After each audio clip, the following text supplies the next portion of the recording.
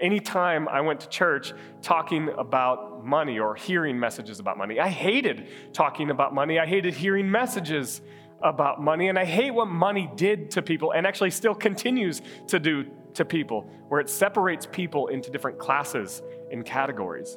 Even in the church, sometimes we have different groups of people based on their socioeconomic background. And so I hated hearing and talking about money, and I hate what money did to people. And so then when the church began to talk about generosity, I would have this emotional and visceral reaction to money. In fact, when there were messages that were going to be talking about money, I wanted to throw up in my mouth. I even feel that way wearing this jersey right now, actually. Happy Monday, my friends, and welcome back to the Life Church Canton podcast. My name is Sam. I'm the host for this show. Thanks for listening. I had an experience this weekend that I wanted to share with y'all. My job at the church is I'm often in the sound booth doing, various number of different things, but a guy came up to me and I met somebody that had been listening to the podcast, and I didn't know him before, and that was really encouraging to me. And I just wanted to let you guys know again why we even are doing this at all. And this gentleman shared with me that he has a work schedule that sometimes he has to work on the weekends and can't always make it to church, so the podcast helps him connect to God during the week. And my hope is that is what is happening for you as well, that maybe you have a long commute or a different work schedule, and this is giving you an ability to connect. So that's the heart of this. Here's Jared. We're in our series called 2020 Vision. This message is on generosity. Enjoy. Good morning, everybody.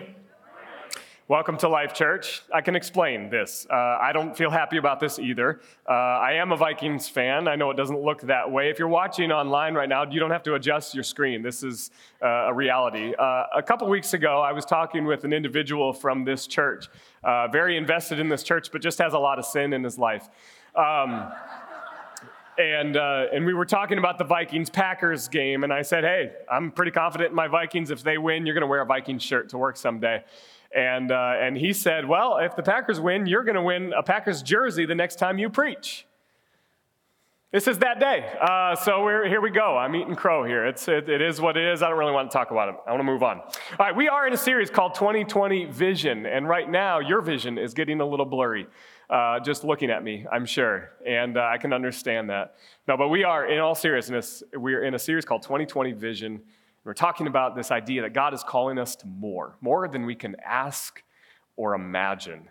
And it's an exciting thing to talk about. One of the things that we know for certain, because when you think about this verse, more than we could ask or imagine, which means we can't imagine it yet. We have to have the eyes and the vision and the view of God in order to be able to see what it is that he's calling us to. But one of the things that we know for certain is that he is calling us to more in discipleship. And if you didn't hear last week's message from Pastor Nathan, it's a great message about discipleship and about the life journey, which John just talked about. You can sign up for right now on the Now page if you are interested in getting connected. We believe that discipleship is actually going to be the thing that takes this church into the future and sustain us for next generations. And not only this church, but discipleship is key for all churches. It has to exist in churches in order for the church to maintain itself and thrive.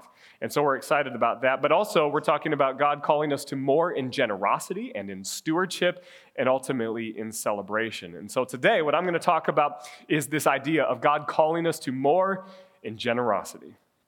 Yes, I'm going to be talking about money. Can we just get one big collective sigh in the room? 1, 2, 3. Okay, all right. And some of you do legitimately feel that way when the church starts to talk about money. But would you believe me if I told you that there are actually some in our midst, and some even watching online, who actually have a sense of excitement and joy and anticipation when talking about money and talking about generosity.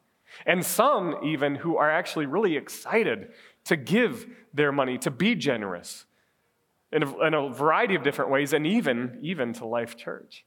But we recognize that money causes a lot of different emotions. It causes an emotional reaction, especially when we talk about it in church.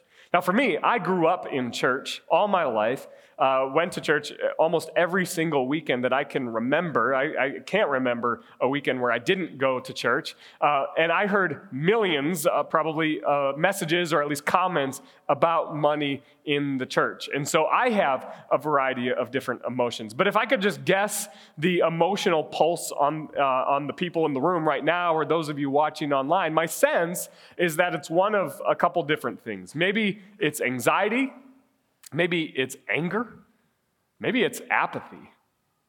Anxiety, you are afraid of what I'm about to say about money and generosity. Maybe it's anger, you're upset that Jared would even talk about money in the church. Or maybe it's apathy, you just don't care what I'm about to say. And so maybe you're in that place, you just want to check out. And I get it.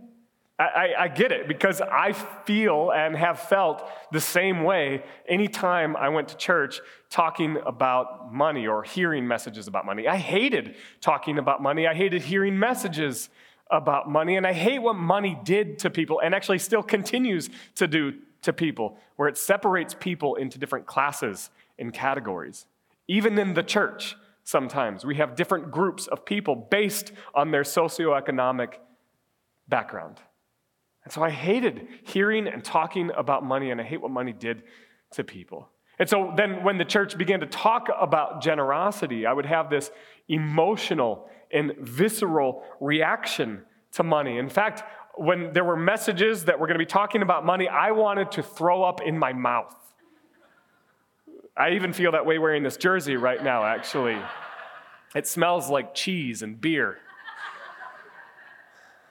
No, that's really how I felt about messages about money as well. I wanted to just roll my eyes and check out altogether. And so I realize where some of you might be at. I want you to know that as I was preparing this message, in a sense, I had you in mind, but actually, really, I had myself in mind. Or more specifically, I had my 18-year-old self in mind. And there's a reason for that. Like, I have to take some responsibility for that. To be fair, I had an unhealthy view of money all growing up. A very unhealthy view, a jaded view of money. And on the top of that, we just didn't have a lot. Or at least compared to the people that I knew that were in my life. Other cousins or families or friends around me always seemed to have more than we did. And so I was constantly comparing myself to other people and feeling like, oh, well, we just don't have very much. And so I had an unhealthy view of money. Whenever I had money, I spent it immediately. I had no plan. I had no strategy for money, an unhealthy view of money. So I take responsibility for the emotions that I feel when I hear messages about money, especially in the church. But some of that has to do with the messages that were given in church. And some of you know what I'm talking about. If you grew up in church and you heard messages about money, there's a lot of bad messages about money out there in churches. They just are. Like really bad theology and manipulative messages about money. Pastors would say really harmful and damaging things like, hey, if you just give more today, well, you will get 10 times back or 100 times back or whatever. You will get blessed if you give more. Or they would say, hey, if you give more today, you're going to get that new BMW, or you're going to get that job promotion, or you're going to get that new job, or whatever good thing was going to happen. They would use that as a carrot to draw you into generosity, which is just bad theology, and it's manipulation is what it is. And then even more so, sometimes they would actually utilize the scriptures, but they would misuse the scriptures. They would go to verses in Malachi, the Old Testament prophet, and say, hey, this is the place where God says, test him in your giving. This is the only place in the Bible where God says, test him. And so I tell you what, if you don't test him, then that means you don't have enough faith, and then I would actually question your salvation. But hear these kinds of messages growing up. And still to this day, you can hear these messages. You can Google messages about money, and you're going to hear some of these manipulating, bad theological messages about money. And it comes from a place of greed and fear and just wanting more, even in the church. And so I get the emotional, visceral reaction that we have when it comes to talking about money in the church. There's an emotional response to it. I want to tap into that emotion just a little bit more because I think that's an important thing that we need to talk about here this morning. So I want to try an experiment with you, and you could try this at home if you're watching online as well. But I want you to do me a favor. Go ahead and take out your wallet or your purse, or if you don't have either of those things, maybe something that's valuable to you. Maybe it's a cell phone or something like that. Just take that out. Hold on to it for just a second. Everybody get that out. And what I want you to do, just trust me on this, I want you to pass it to the person on your right. Go ahead and give that away. All right, so already there's some emotions attached to what's going on here, all right?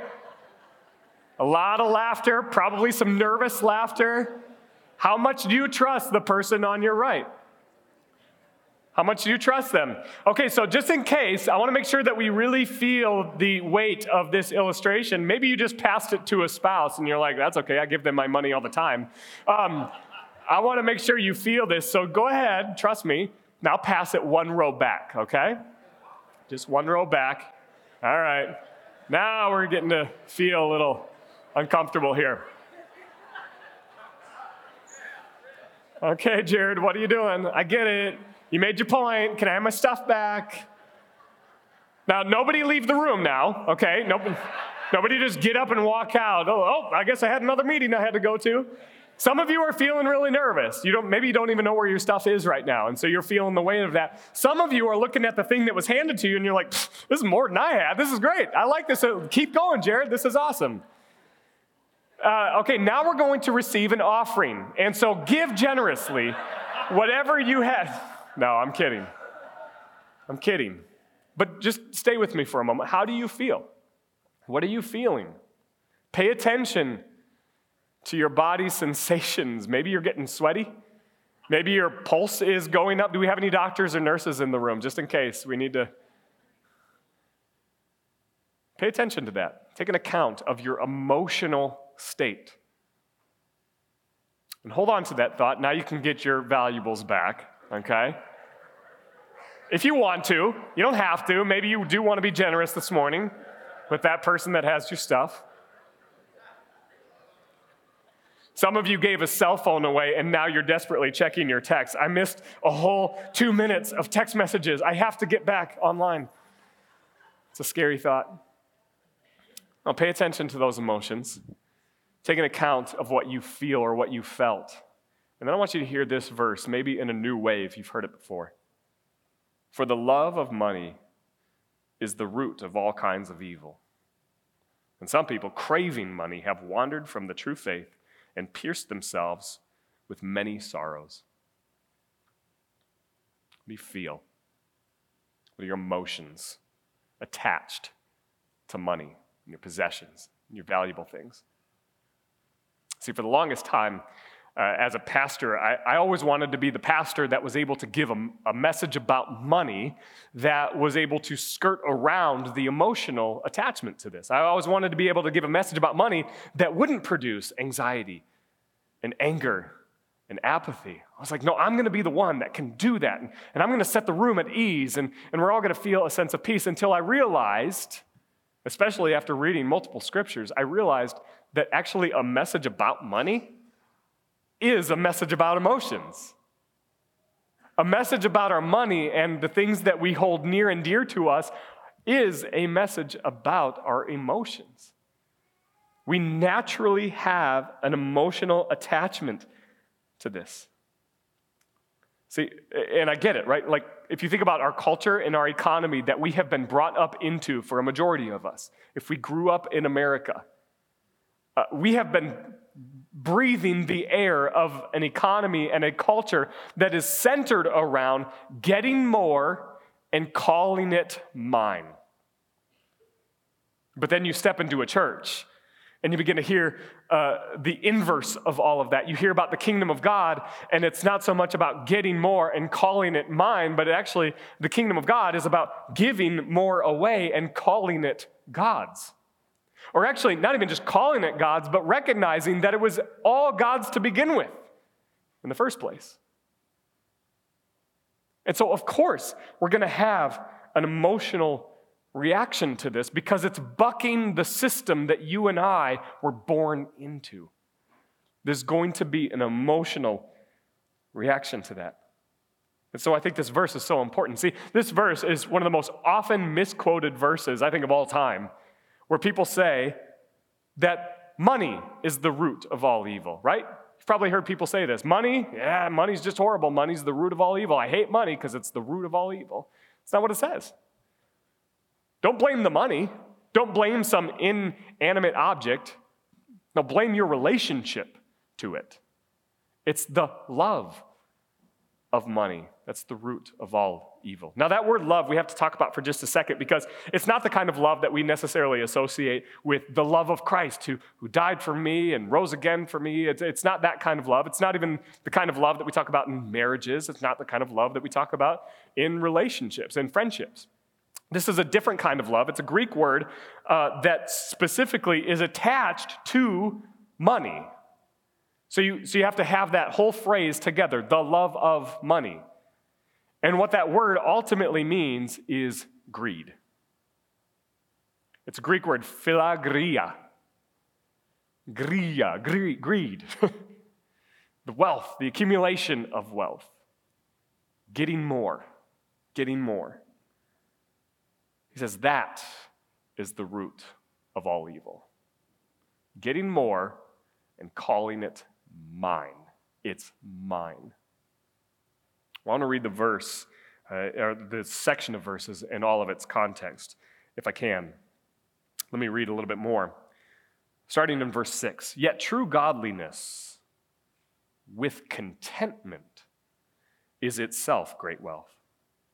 After all, we brought nothing with us when we came into the world, and we can't take anything with us when we leave it. So if we have enough food and clothing, let us be, what's that word? Content. I don't think that's a word we use in our culture very much. Let me continue to read. But people who long to be rich fall into temptation and are trapped by many foolish and harmful desires that plunge them into ruin and destruction. For the love of money is the root of all kinds of evil. And some people, craving money, have wandered from the true faith and pierced themselves with many sorrows. Pay attention to the words Paul is using here. Enough.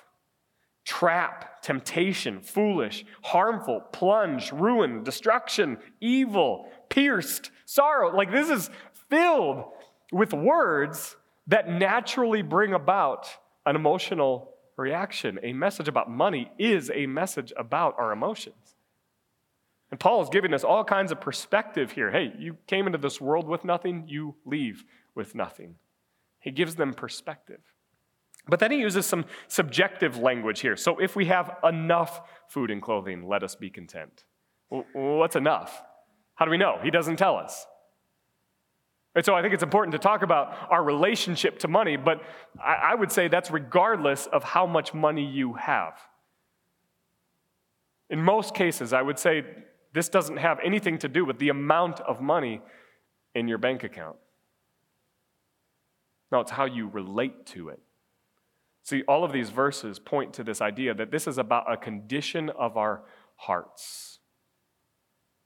How do we relate to money? There's a relational component to our money and to our possessions. And Paul's getting at the heart of this, and he's calling us into contentment. And it's all about the condition of our heart.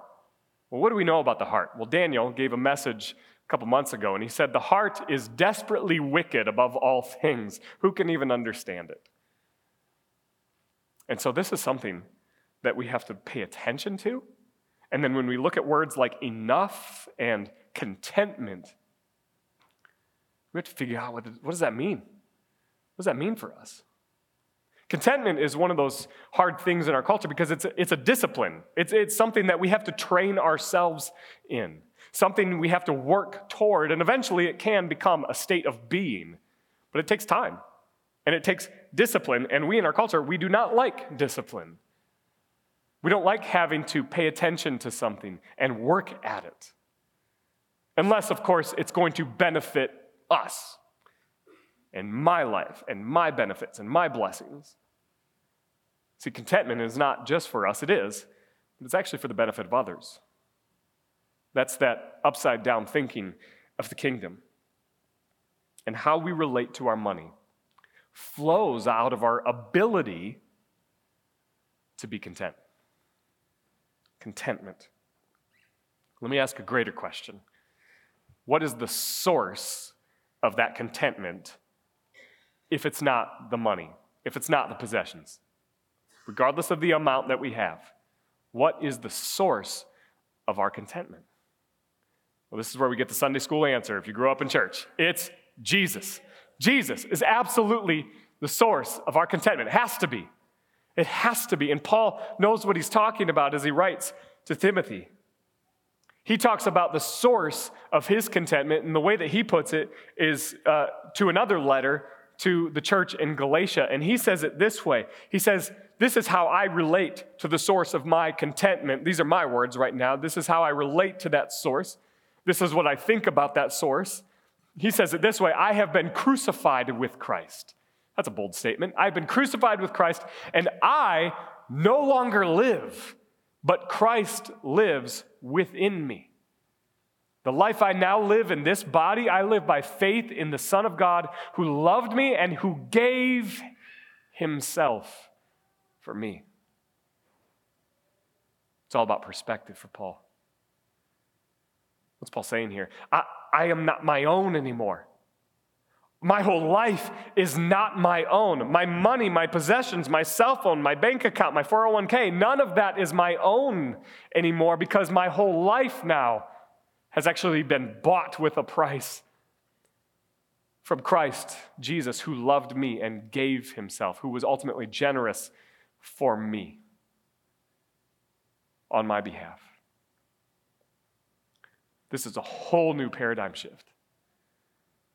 That Christ gave his whole self so that we would give our whole self to him and allow him to live in and through us. How does this actually play out?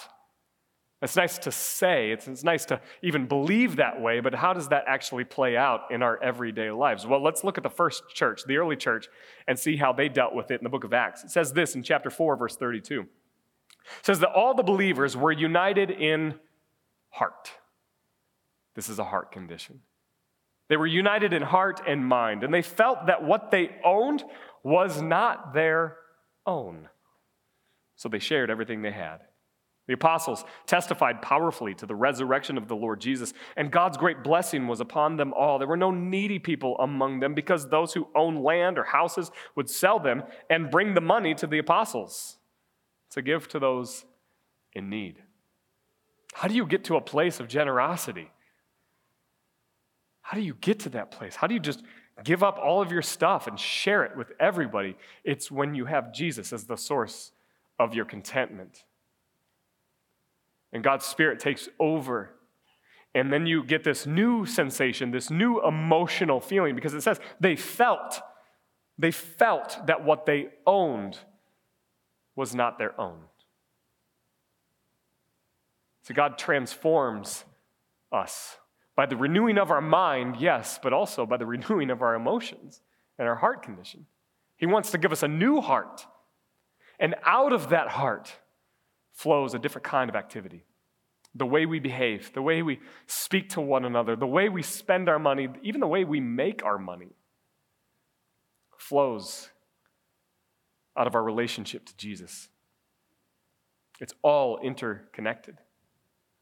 And this is how it affects the people in the first century. See, generosity still here for the people of God is still assumed, right? We're still not talking about amounts. We're not talking about percentages. We're not talking about what's in your bank account, what you give. We're not talking about any of that. We're still just simply talking about the condition of our heart. But here is the reality is that generosity for the people of God, at least, is still just assumed. It's assumed.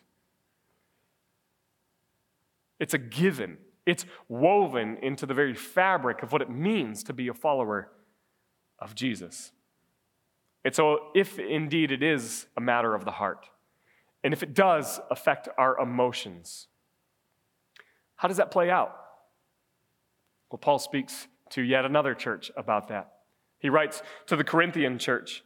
He says this in 2 Corinthians chapter 9, verse 7. He says, You must each decide in your, what's that word again? Heart, how much to give. Still doesn't give an amount, but he tells us what to do with that. And now he speaks to the emotions. Don't give reluctantly or in response to pressure, or in response to some pastor who wants to misuse Scripture and manipulate you, or in response to some threat or obligation. He says, no, for God loves a person who gives cheerfully. Cheerfully. The Greek word there is the word that we get hilarious. God loves a hilarious giver. It's hilarious for me to pull out my wallet and look at it and be like, yeah, this actually really isn't mine. This is God's to begin with, and so I'm going to give it away. That's hilarious. Feels a little hilarious to give sometimes, even when it's hard. See, what Paul is not saying here is that it's not going to be hard. He doesn't say that. But he does ask you to check your emotions and to check the condition of your heart. See, giving is still a sacrifice. One pastor told me, and this is a pastor I trust, told me once that, yeah, sometimes giving, it should hurt a little bit. Because we're still in that dualistic thinking of, yes, I am bought with a price, and yes, I'm crucified with Christ, and I no longer live, and yet I'm still in this body. And so there's that duality there. Like I'm not fully yet renewed in the way that Christ wants to make me.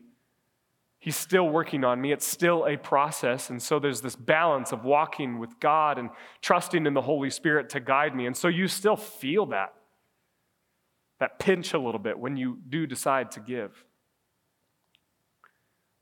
But the condition of your heart should be one of joy, one of cheer, one of hilarity, if you will. It's going to affect our emotions. But don't give under obligation. Don't give because it's a sense of duty. Or don't give so that you can somehow get more back, because that's not promised. You might get more a sense of trust, more peace, more joy. And some of you have shared stories where you did physically get more money back or just the amount that you received. That does happen. I don't want to discount that, but don't let that be your motivation for being a generous person. So how does this play out?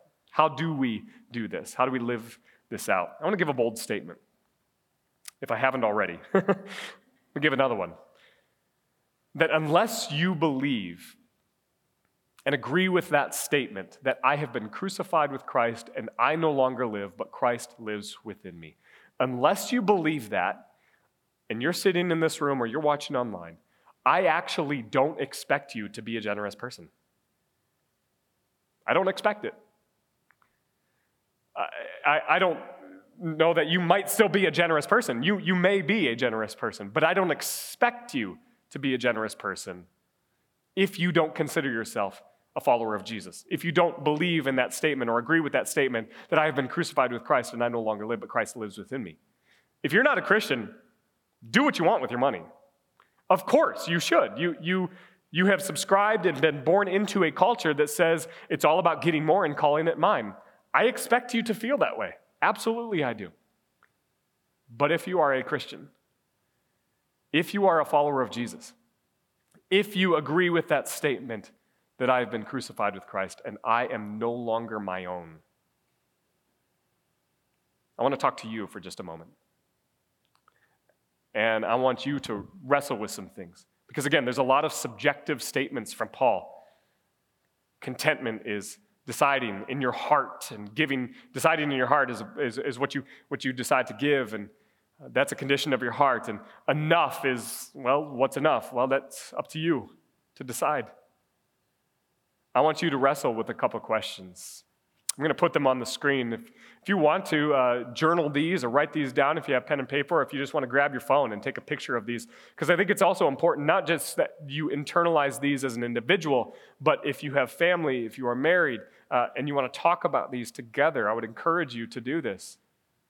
Because before we can even talk about becoming generous, we first have to look at the condition of our heart. And so I want to do an inventory of the heart, if you will.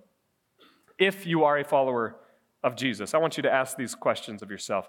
Are you experiencing more contentment with each new day? Are you content? Do you have enough? And if so, is it causing you to be a generous person? Here's another question. What is your current relationship with money? How would you categorize it? And is that relationship flowing out of your contentment? How is all of this affecting your generosity? For our experiment early on, when you gave your wallet away, if you didn't get that back, or at least just the money in it, I'm not talking about your driver's license and your insurance card, I'm not talking about that, maybe just the money that was in your wallet. If you were to give that away to that person who maybe you didn't know or you did know, would you expect it back? The person that has sin in their life and gave me this jersey to wear this weekend, he told me yesterday, he said, that's yours, you can keep it. I said, I don't need it. Thank you. I appreciate that. I'm going to give it back. Or I might accidentally burn it in the back of the church after we're done here. But he told me last night, he's like, no, use that as an illustration. It'll totally work. I said, no, people are going to leave the church then, if that's the case.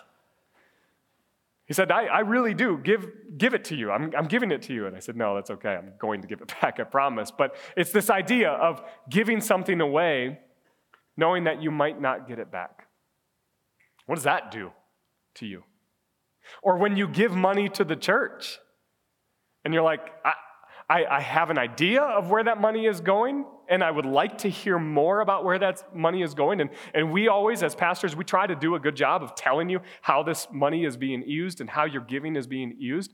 But even if you didn't know, what would that do for you? Would you still give? Would you still be generous if you didn't know what you were going to get in return?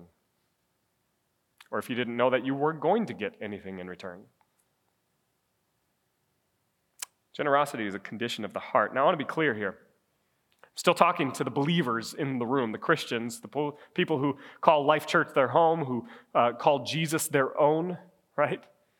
You've been crucified with Christ. I'm still talking to you for just a moment. You still belong to Christ, and yet you still have possessions. You still have money. And so I'm not up here to try to tell you that those two things are separate. No, they're still related. And so what that means then is, as a follower of Jesus, it still matters what you do with that money.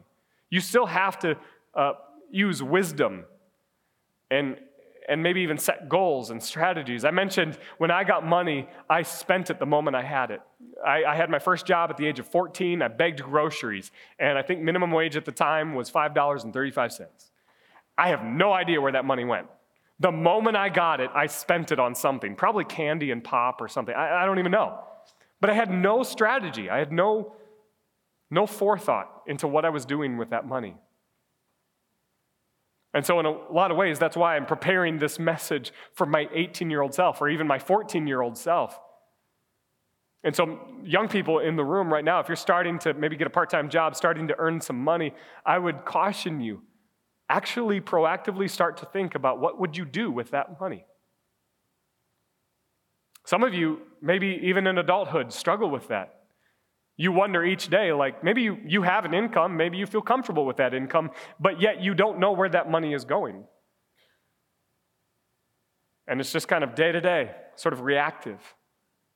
If you're in that place, I want to help you. I want to come alongside you because you might belong to Jesus, but how you steward your money still matters. And we're actually going to talk about that next week, what stewardship looks like. But we want to help you. We want to come alongside you. And so if that's you, you might want to consider signing up for Financial Peace University, which you can sign up right now on your Now page, or you can go and talk to the people out in the lobby. But they're going to give you tools to maybe get at some debt or to create a budget and ultimately to make some goals. And here's the thing. If you are more organized in your finances, it doesn't necessarily mean you make more money, but now you know where it's going and you have a strategy, you have a plan, and then if you have a plan, you can actually be freed up to be more proactively generous. And then you're able to give from a place of cheer and joy because you know what God is doing in and through you and through your finances. As opposed to having no idea where your money's going and then coming into a church setting and hearing from somebody who says, hey, you should be more generous. And then you're like kind of acting reactively and like, well, I probably should give, but I don't even know what's in my bank account right now. And I don't know what bills I have coming this week, but I'm still a believer in Jesus. And so I should give my money. No. No, we want you to be organized. And so we want to come alongside you and help you in that way. So that's one tip. The second tip is this. Call on the Holy Spirit. Call on the Holy Spirit to help you. I mentioned Paul has so many subjective terms in here. Enough. Decide in your heart. Well, how do you decide in your heart? And what do you do if the heart is desperately wicked above all things? And who can even understand it? Well, guess what? When we say yes to Jesus, he gives us a new heart. And he comes into our lives through the power and the presence of the Holy Spirit. You and I, follower of Jesus, we have to be in daily, constant communion and fellowship with the Holy Spirit in order to make decisions. Because we are not our own anymore. And so we trust the Holy Spirit to guide us, lead us, and direct us in that.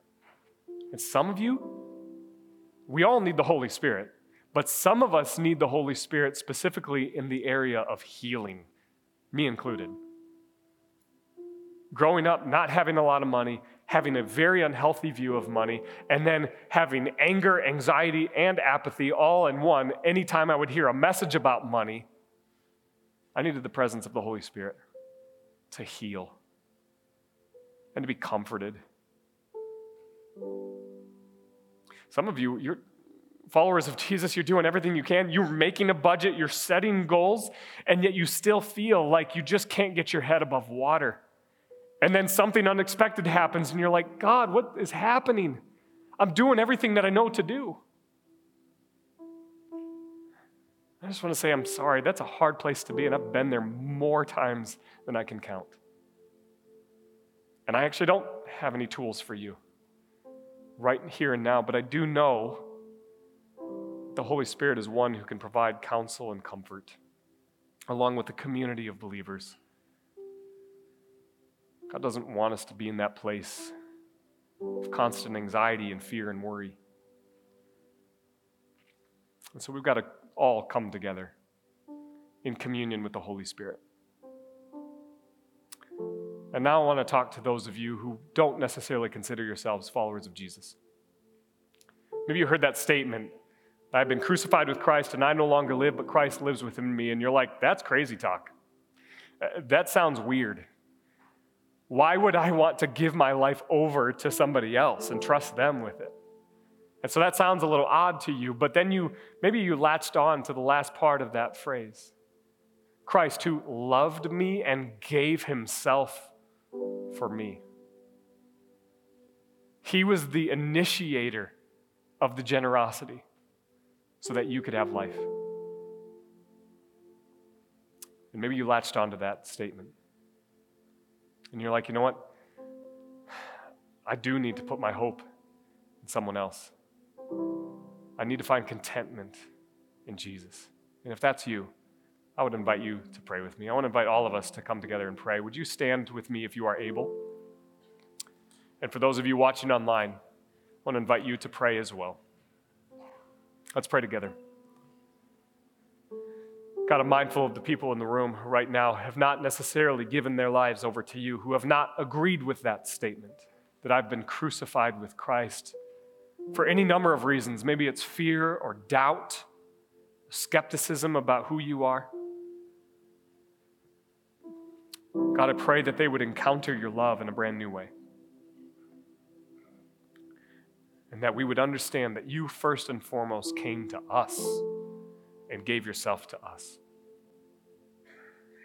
And so if that's you, I would invite you to pray, God, I do want to surrender my life to you. And I want you to fill me with your Holy Spirit and to give me a new heart and a new way to live. And for the rest of us in this room, God, I pray for any of us who are feeling anxiety or apathy or anger when it comes to our finances, God, that you would continue to work on our heart. Give us a new heart. Renew our hearts. Shift our emotions so that we might become more and more generous people that flows out of our contentment in you.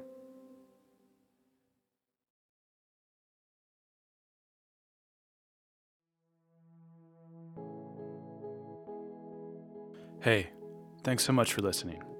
If you want to find out more information about Life Church Canton or other churches in the Life Church Network, you can text I'm new to 734-349-3475 or fill out the form linked in the show notes below, and someone from the church will reach out to you with more information.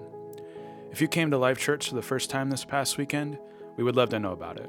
We believe that life isn't meant to be lived in isolation, but we want to connect with you and learn to live like Jesus in community together. If you want to email the show, you can do that at podcast@lifechurchcanton.org. You can subscribe to this show on Apple Podcast or wherever else you might be listening to it. And if you're enjoying it, please share it with a friend and leave us a review. Once again, my name is Sam Parham, and you've been listening to the Life Church Canton podcast. Have a great week, everybody.